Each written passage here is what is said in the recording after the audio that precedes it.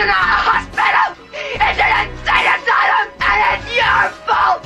Well, all the more reason why you should be my neurosurgeon on call. You could make such a difference. Can't work in your butcher's shop. You call him Dr. Jones. Oh. Okay, Dr. Jones.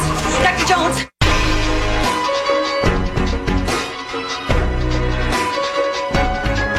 All right, Monday, July 9th. Handle here in the morning crew. The big stories, the Thai rescue. We're going to talk to Dr. Jim in a moment. Good news and then some issues. Tonight at 6 o'clock our time, the president's going to announce who his nominee is. And then coming up at 9 after Handle on the News, I want to spend a few minutes talking just about the procedural aspects, which are fascinating. What the hell's going on? And the four choices of which, well, some are ahead of others, and I'll talk about that. All right, now, Dr. Jim Keany is with us. Good morning, Jim.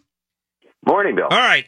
Around the water cooler, with the other docs you've been talking to, has there been some discussion of what's going on medically with those 11 boys and their coach and what's going to happen with them after they come out, which it looks like they all will? Sure. Yeah, no, this is, especially with the heat in our area, the whole environmental medical care has been a topic of discussion. So, yeah, I mean, I think with those kids, when we talk about rescues and people in these kind of, natural environments, we think about, the big four things are air, water, food. They say you can go 3 minutes without air, 3 days without water, 3 weeks without food, and 3 months without love. So, it sounds like the love part. Yeah, it's confusing, isn't it? Yeah. Yeah, it means that basically if you're alone in the wilderness, about 3 months is the mark where you start going a little nutty because you're alone and you have nobody to talk to, and you start making friends with, soccer balls that you draw faces. All right, we know the water part is, that's not an issue because they've been drinking water from the stalactites. There's more water there than they know what to do with. That's one of their problems. But right. Let's start just with the mineral water, the quality of the water, just that.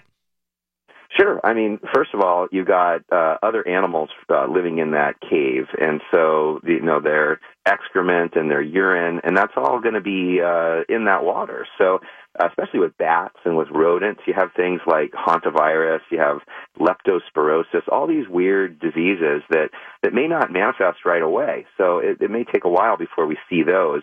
I think that's what they're talking about when they're saying they're going to put these kids under quarantine, where most of them are going to do fine. If they don't get any of these diseases, they're going to be great in no time. But that's the kind of thing they're looking for.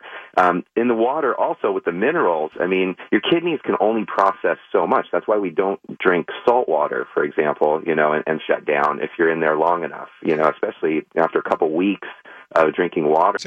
The couple weeks without food, that's one thing, and that doesn't seem to be a big problem because they were only in there, or they're going to be in there 11 days. And then the issue of when certain, if they have these diseases, ailments, it's going to show up days afterwards, maybe weeks. I mean, literally the point where they don't know it until mushrooms start growing in their lungs.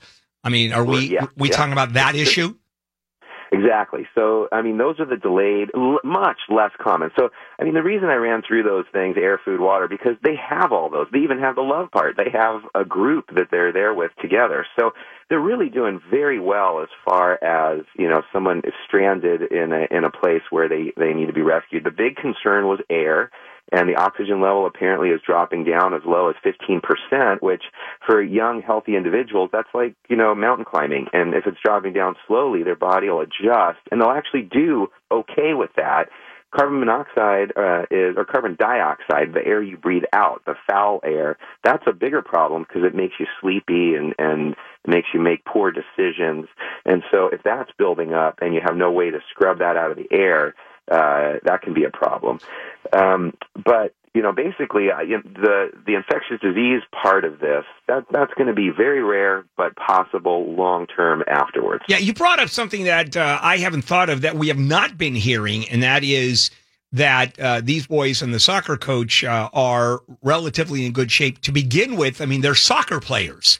And they're young. So, I mean, even the 25-year-old coach is probably at the height of his physical health that he will be in his entire life. Right. Can you talk about the? Go ahead.